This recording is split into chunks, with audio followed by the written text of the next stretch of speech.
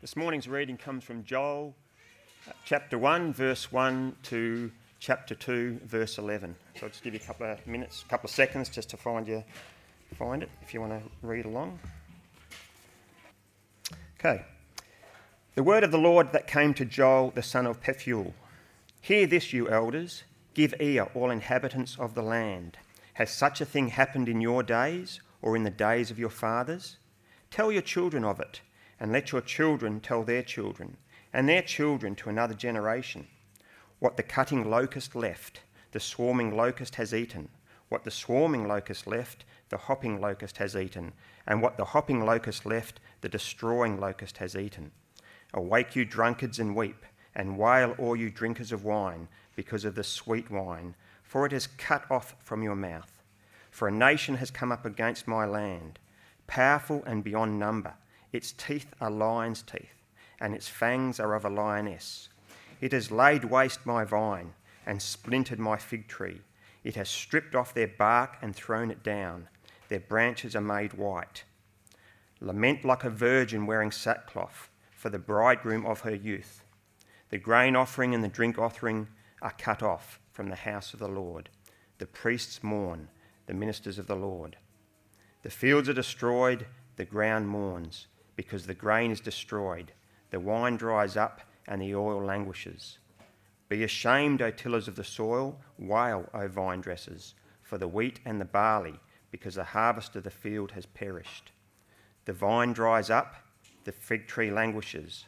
Pomegranate, palm and apple, all the trees of the field are dried up, and gladness dries up from the children of man. Put on sackcloth and lament, O priests. Wail, O ministers of the altar.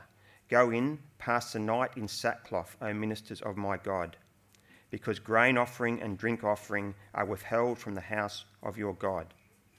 Consecrate a fast, call a solemn assembly, gather the elders and all the inhabitants of the land to the house of the Lord your God, and cry out to the Lord. Alas, for the day of the Lord is near as the destruction from the Almighty it comes. Is not the food cut off before our eyes, joy and gladness from the house of our God? The seed shrivels under the clods, the storehouses are desolate, the granaries are torn down, because the grain has dried up. How the beasts groan, the herds of cattle are perplexed, because there is no pasture for them, even the flocks of sheep suffer. To you, O Lord, I call, for the fire has devoured the pastures of the wilderness, and flame has burned all the trees of the field. Even the beasts of the field pant for you, because the water brooks are dried up, and the fire has devoured the pastures of the wilderness. Blow a trumpet in Zion, sound an alarm on my holy mountain. Let all the inhabitants of the land tremble, for the day of the Lord is coming, it is near. A day of darkness and gloom, a day of clouds and thick darkness. Like blackness there is spread upon the mountains. A great and powerful people, their like has never been before, nor will again after them, through the years of all generations. Fire devours before them, and behind them a flame burns. The land is like the Garden of Eden before them, but behind them a desolate wilderness, and nothing escapes them. Their appearance is like the appearance of horses, and like war horses they run. As with the rumbling of chariots, they leap on the tops of mountains, like the crackling of a flame of fire, devouring the stubble, like a powerful army drawn up for battle. Before them peoples are in anguish, all faces grow pale. Like warriors they charge, like soldiers they scale the wall. They march each on his way, they do not swerve from their paths. They do not jostle one another, each marches in his path. They burst through the weapons and are not halted.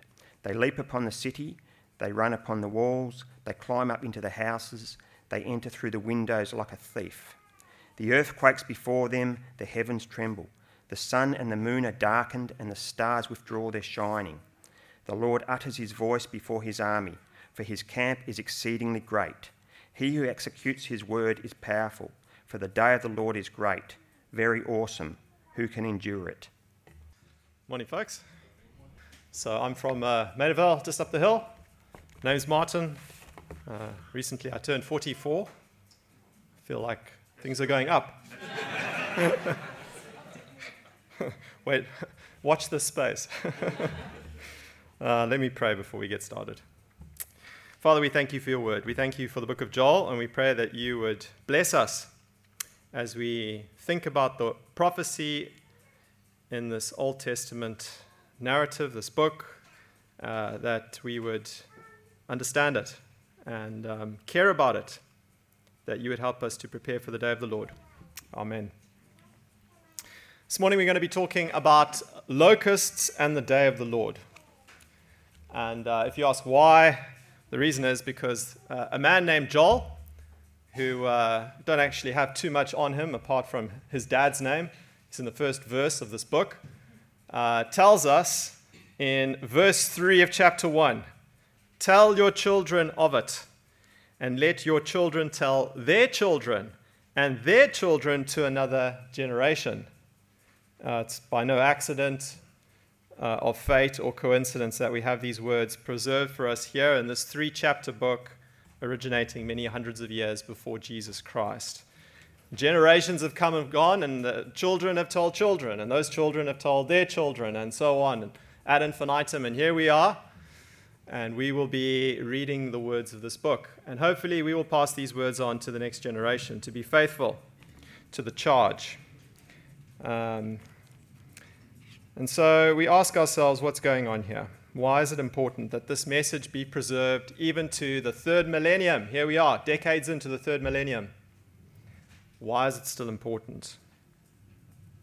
Well, let's look at the first verse. "The word of the Lord that came to Joel the son of Pethuel." Introductions are important.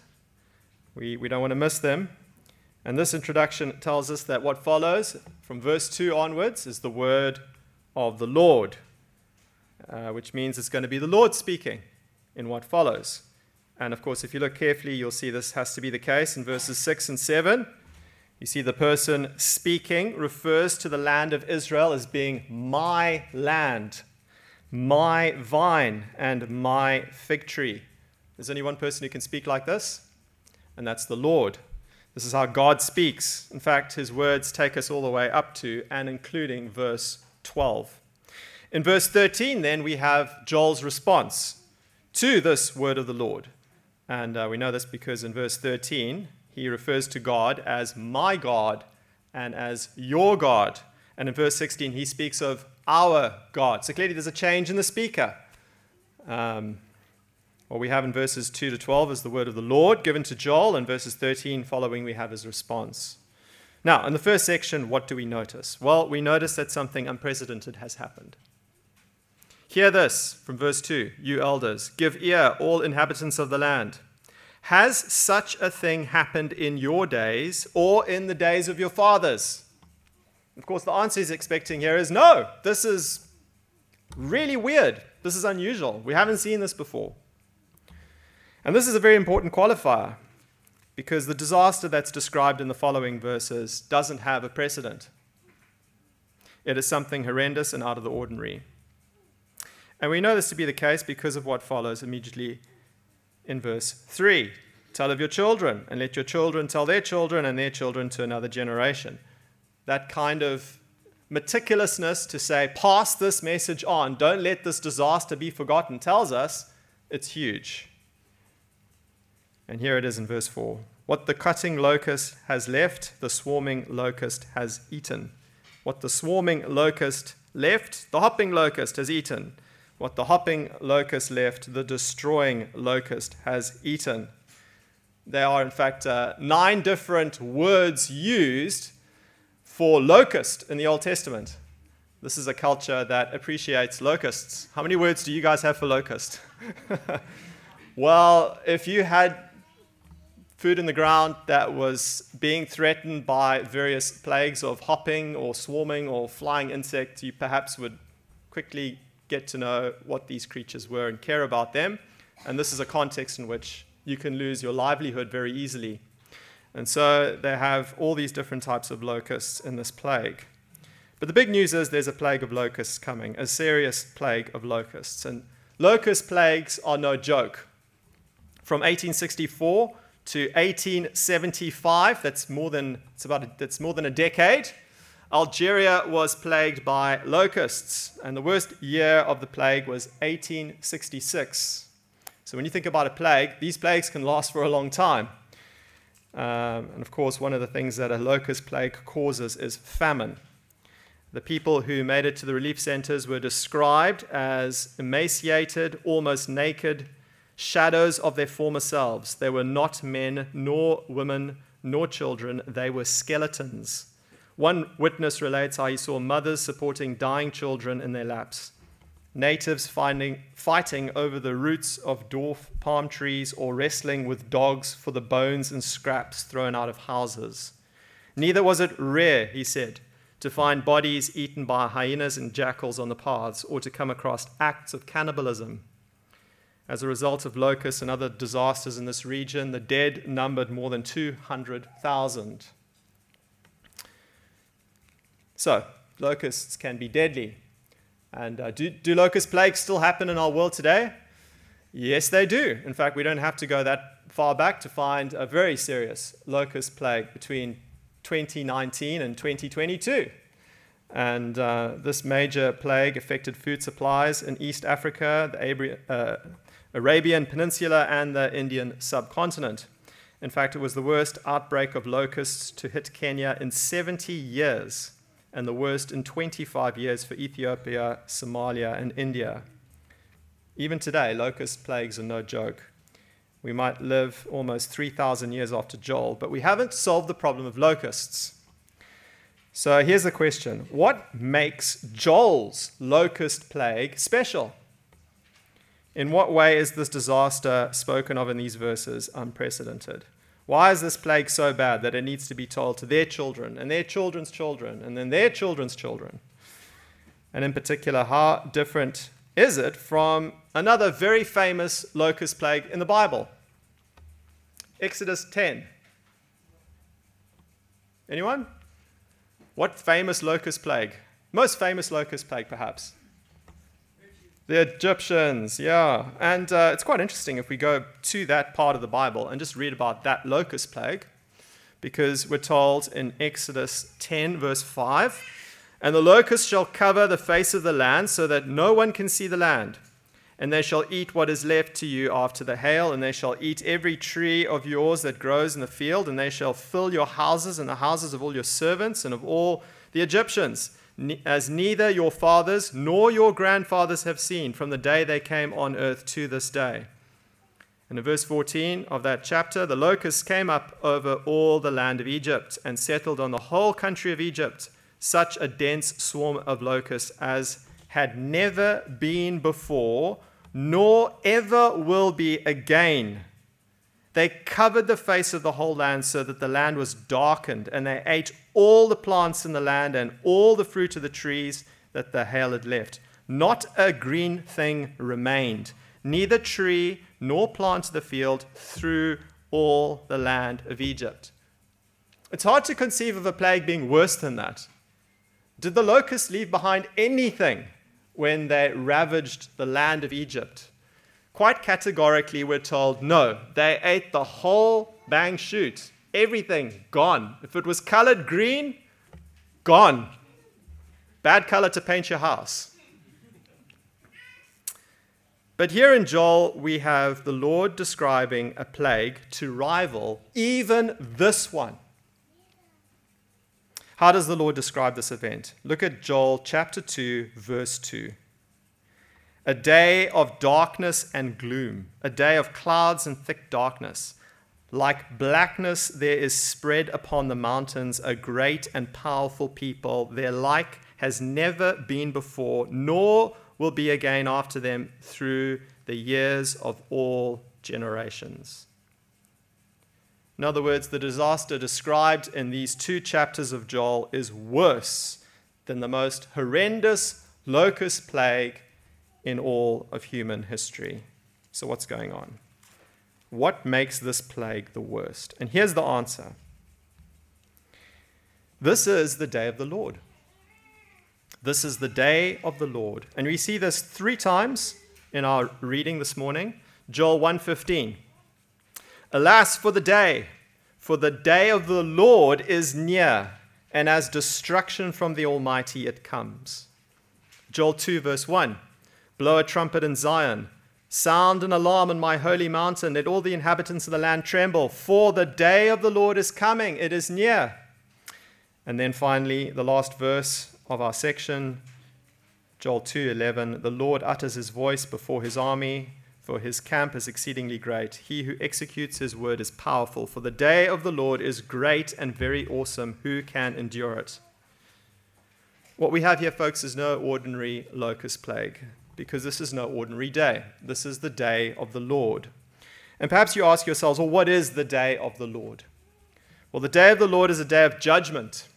It is a day when God comes in his holiness, in his anger, in his wrath. It is a day of vengeance. It is a day appointed for sinners to fall into the hands of an angry God.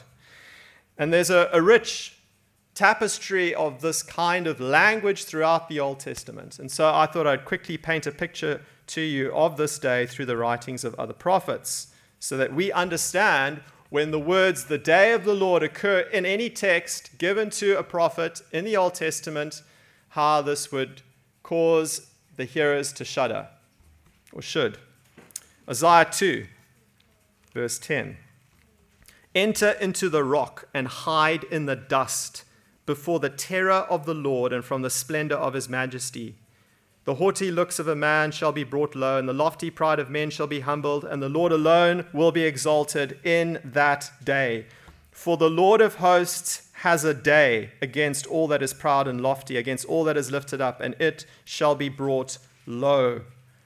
Verse 17, and the haughtiness of man shall be humbled, and the lofty pride of men shall be brought low, and the Lord alone will be exalted in that day.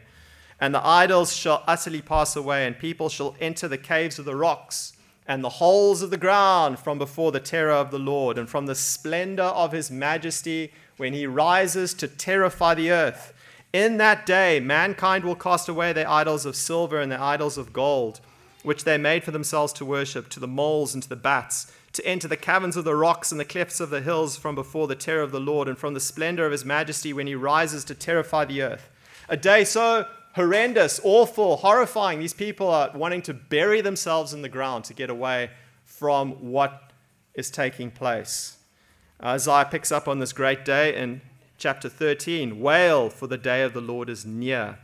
As destruction from the Almighty it will come. Therefore all hands will be feeble, and every human heart will melt. They will be dismayed. Pangs and agony will seize them.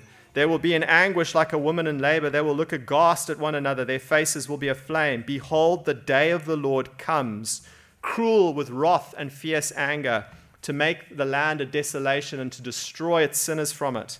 For the stars of the heavens and their constellations will not give their light. The sun will be dark at its rising, and the moon will not shed its light.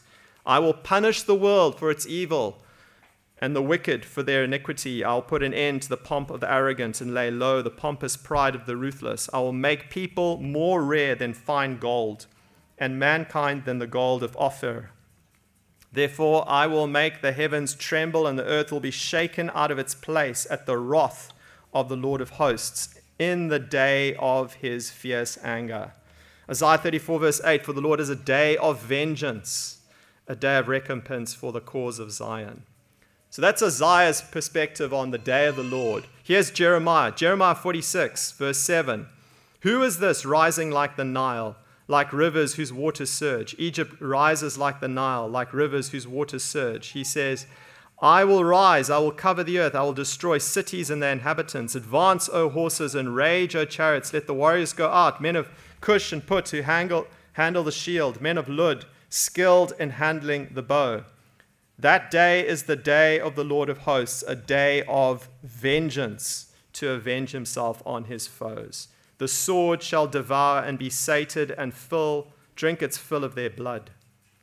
Amos, what about Amos, the prophet Amos? Amos 5 verse 18, he says, woe to you who desire the day of the Lord.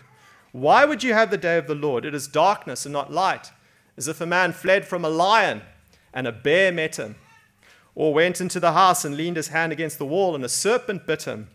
Is not the day of the Lord darkness and not light, and gloom with no brightness in it?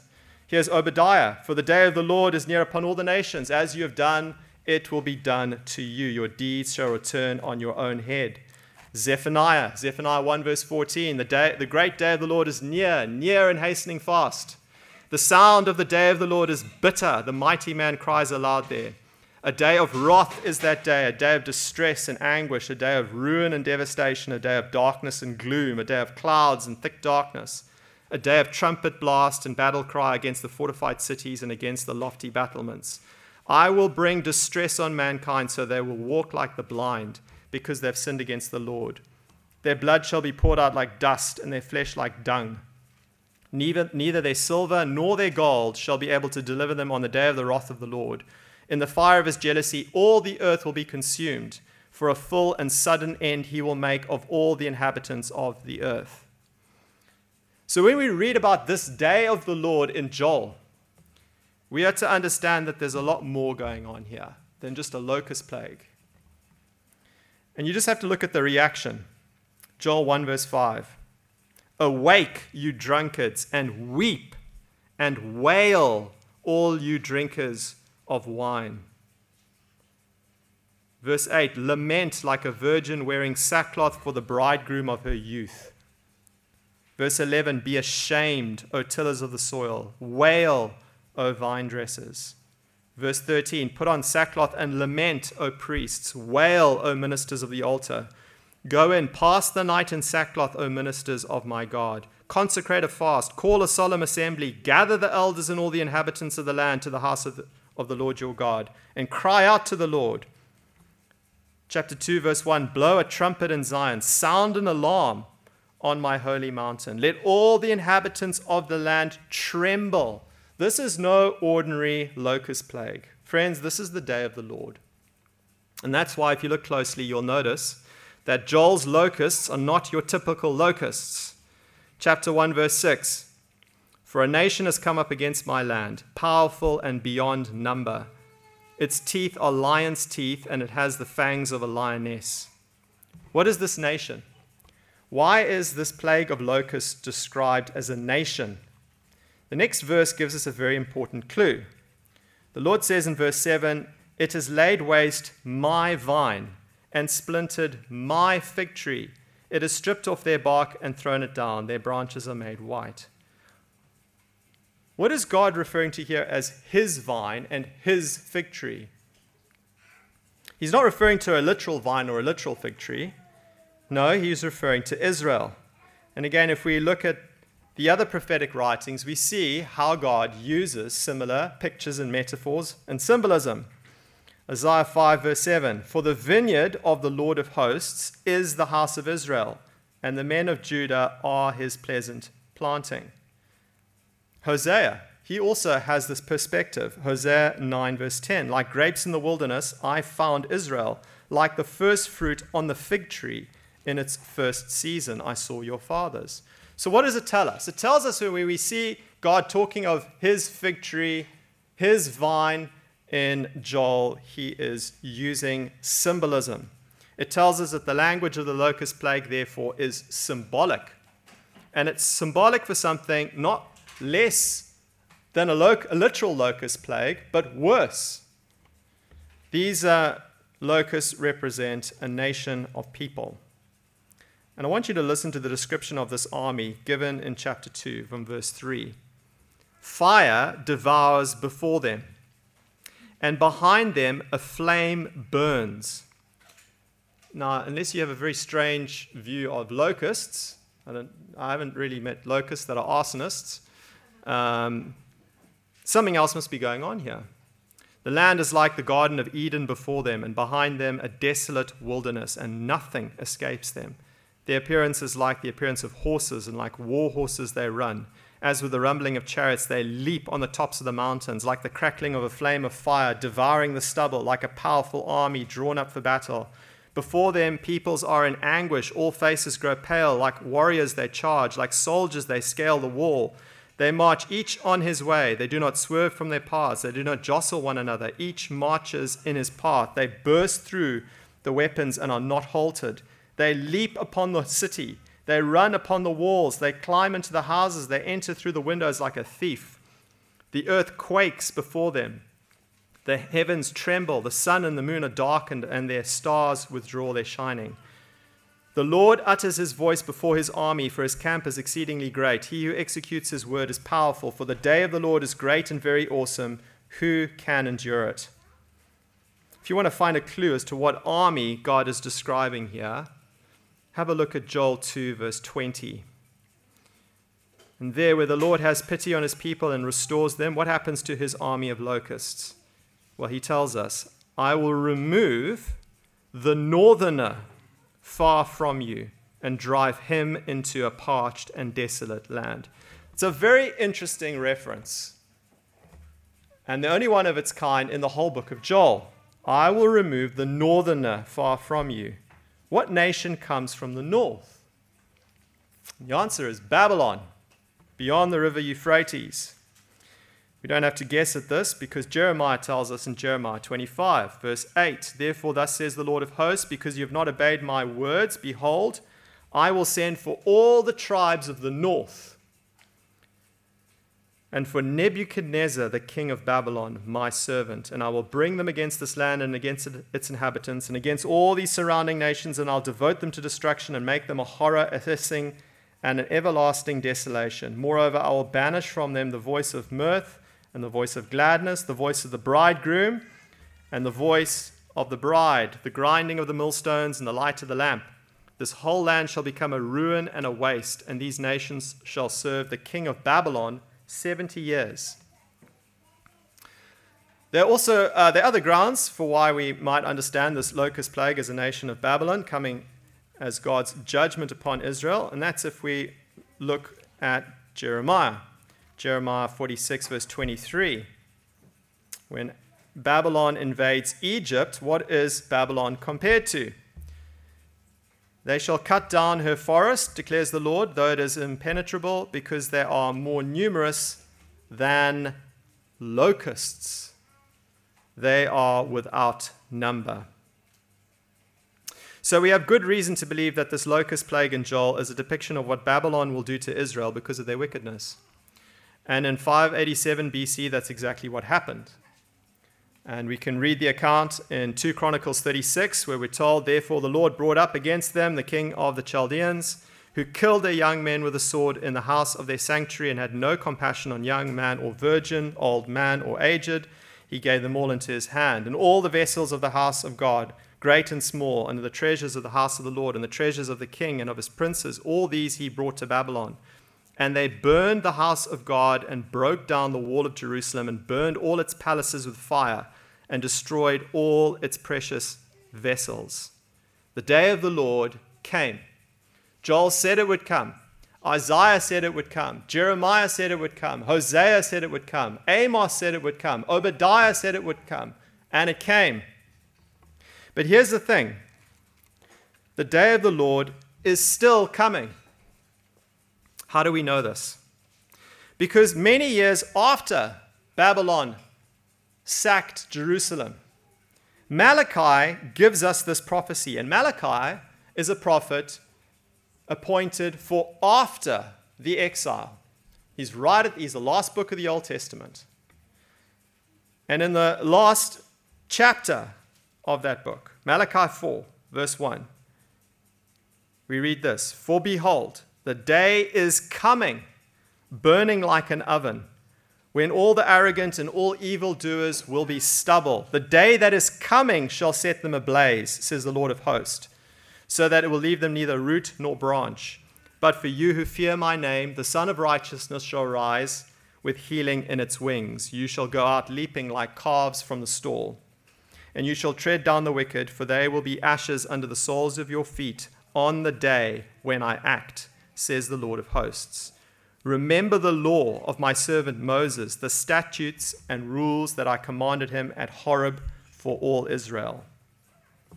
And in case we're wondering when this day will come that Malachi speaks of, which clearly isn't the day where Jerusalem was sacked by Babylon, well, we only have to read the very next verse in Malachi, verse 5, where he says this, Behold, I will send you Elijah the prophet before the great and awesome day of the Lord comes. And he will turn the hearts of fathers to their children and the hearts of children to their fathers, lest I come and strike the land with a decree of utter destruction. Who's he referring to here? Who is this Elijah? Well, we know it can't be the first Elijah, who was taken up in a whirlwind to heaven with the chariots of fire. And thankfully, we don't have to guess, because Jesus tells us himself in Matthew 11, verse 13, for all the prophets and the law prophesied until John. And by John, he means John the Baptist. And if you're willing to accept it, says Jesus, he is Elijah who is to come. Jesus tells us that prophecy concerning the great and awesome day of the Lord prepared by Elijah is that day prepared by John the Baptist. Meaning that great and awesome day of the Lord is all about Jesus Christ. Because he is the one that John the Baptist prepared the way for. And this is where it gets really interesting, because Joel and Malachi use exactly the same expression at this point when they're talking about the day of the Lord. And I want you to see this. In Malachi chapter 4, verse 5, this is what Malachi says. Behold, I will send you Elijah the prophet before the great and awesome day of the Lord comes. What do we read in Joel 2, verse 31? Joel chapter 2, verse 31. The sun shall be turned to darkness and the moon to blood before the great and awesome day of the Lord comes. The expression is identical. In other words, there's a day of the Lord of which Joel speaks that comes well after Babylon destroys Jerusalem. It's ushered in by Jesus Christ himself. And friends, this is why we find Joel featured prominently in one of the most famous sermons preached in the New Testament. Anyone want to hazard a guess where? No? Peter? Peter preached the sermon? Yes. And on what occasion? Pentecost. And he quotes a whole section right out of Joel 2.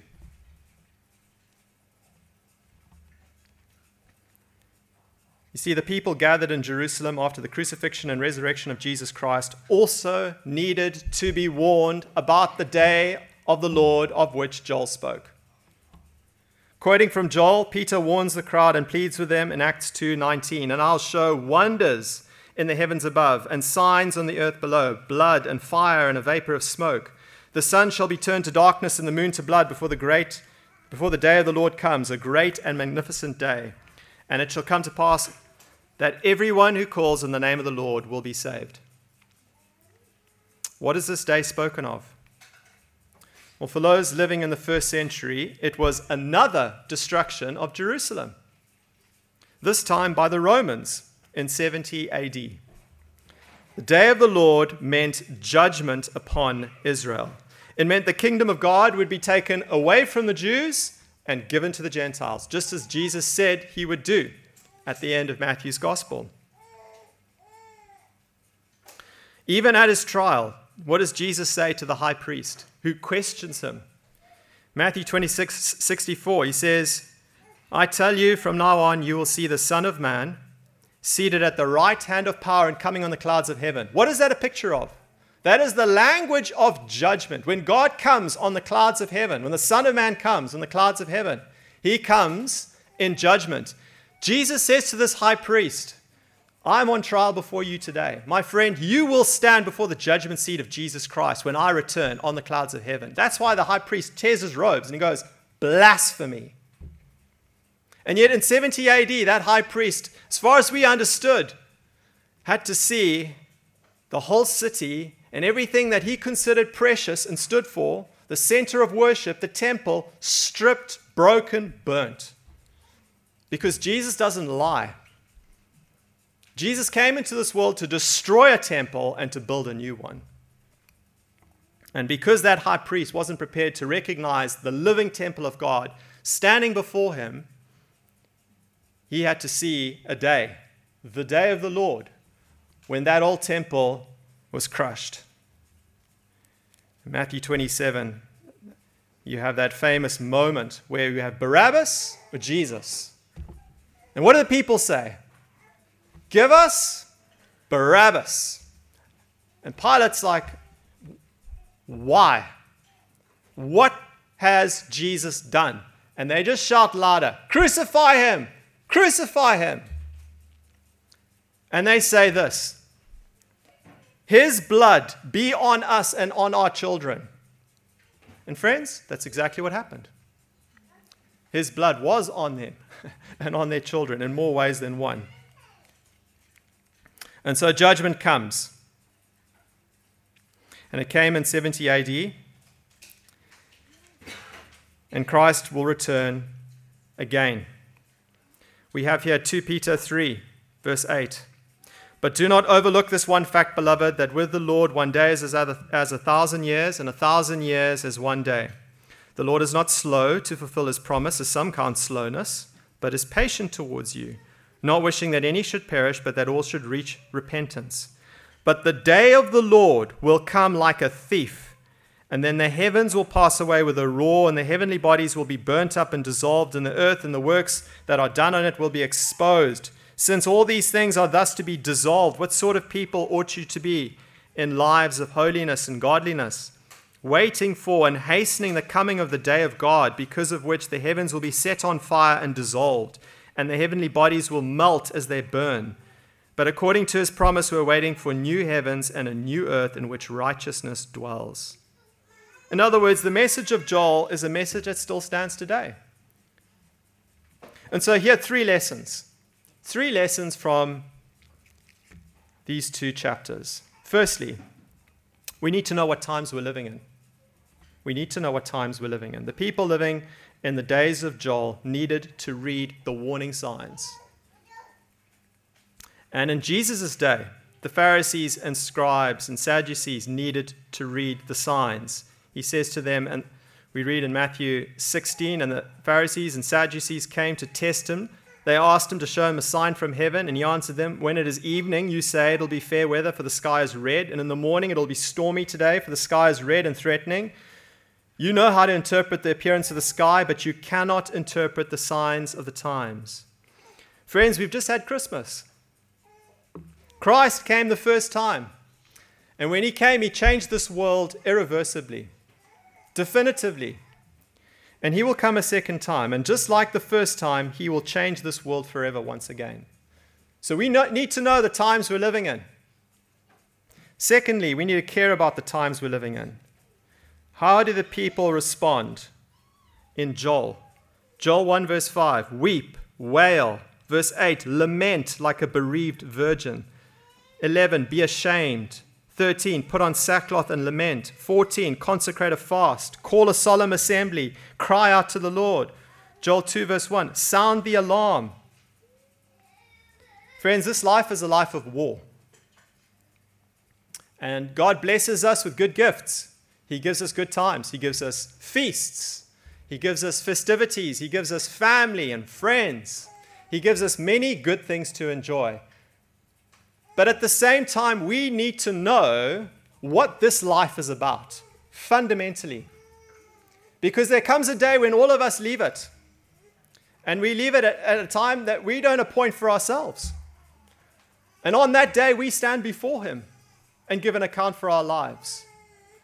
And now is the time to rescue people from hell and from sin, and to warn them about the day of the Lord. You just listen to the way that the New Testament speaks about these things. 1 Peter 4 verse 7, the end of all things is at hand. Therefore be self-controlled and sober-minded for the sake of your prayers. 1 Timothy 6 verse 12, fight the good fight of the faith. Take hold of the eternal life to which you were called. 2 Corinthians 10 verse 5, we destroy arguments and take every lofty opinion raised against the knowledge of God and take every thought captive to obey Christ. Galatians 5 verse 24, and those who belong to Christ Jesus have crucified the flesh with its passions and desires. 1 Peter 2:11, beloved, I urge you as sojourners and exiles to abstain from the passions of the flesh which wage war against your soul. 1 Peter 5 verse 8, be sober-minded, be watchful. Your adversary, the devil, prowls around like a roaring lion seeking someone to devour. We have every reason to rejoice in the good things God gives us in this life, but let us never forget that we must contend for our joy with fear and trembling. Just recently, we had a friend of ours in the church, Michael Harbour, who received some very bad news. News he wasn't expecting. Him and his wife were going to have a holiday in Bali just before Christmas. And he had some stomach pains. And so he went in for a checkup. He thought it was gastritis. And by the by, they discovered he had stage 4 cancer. Their life is very different today. He's on chemo. And who knows how many years, months he has to live. Only the Lord knows these things. And of course, we pray that the chemo works. But I'll tell you what has been working ever since he received this news. He has been very sober-minded about his life. He's a young man. And to all intents and purposes, he thought he had many more years to live in this world. But now he has cancer. And now he realizes just how finite his life is. Friends, our lives are like that too. Some of us are going to get the call back sooner than later. We don't know when that is. The day of the Lord comes. It comes. Are you ready for the day of the Lord? And then finally, we need to tell people, starting with our own families. Joel 1 verse 3, tell your children, and tell your children to tell their children, Christ is coming. The day of the Lord comes, and the day of the Lord is nearer than you think. Let us be people who are not complacent. There's a reason why Joel is still in the Bible. There's a reason why it's important for us to read a book like Joel here this morning, thousands of years after he first spoke to the people. Let's pray.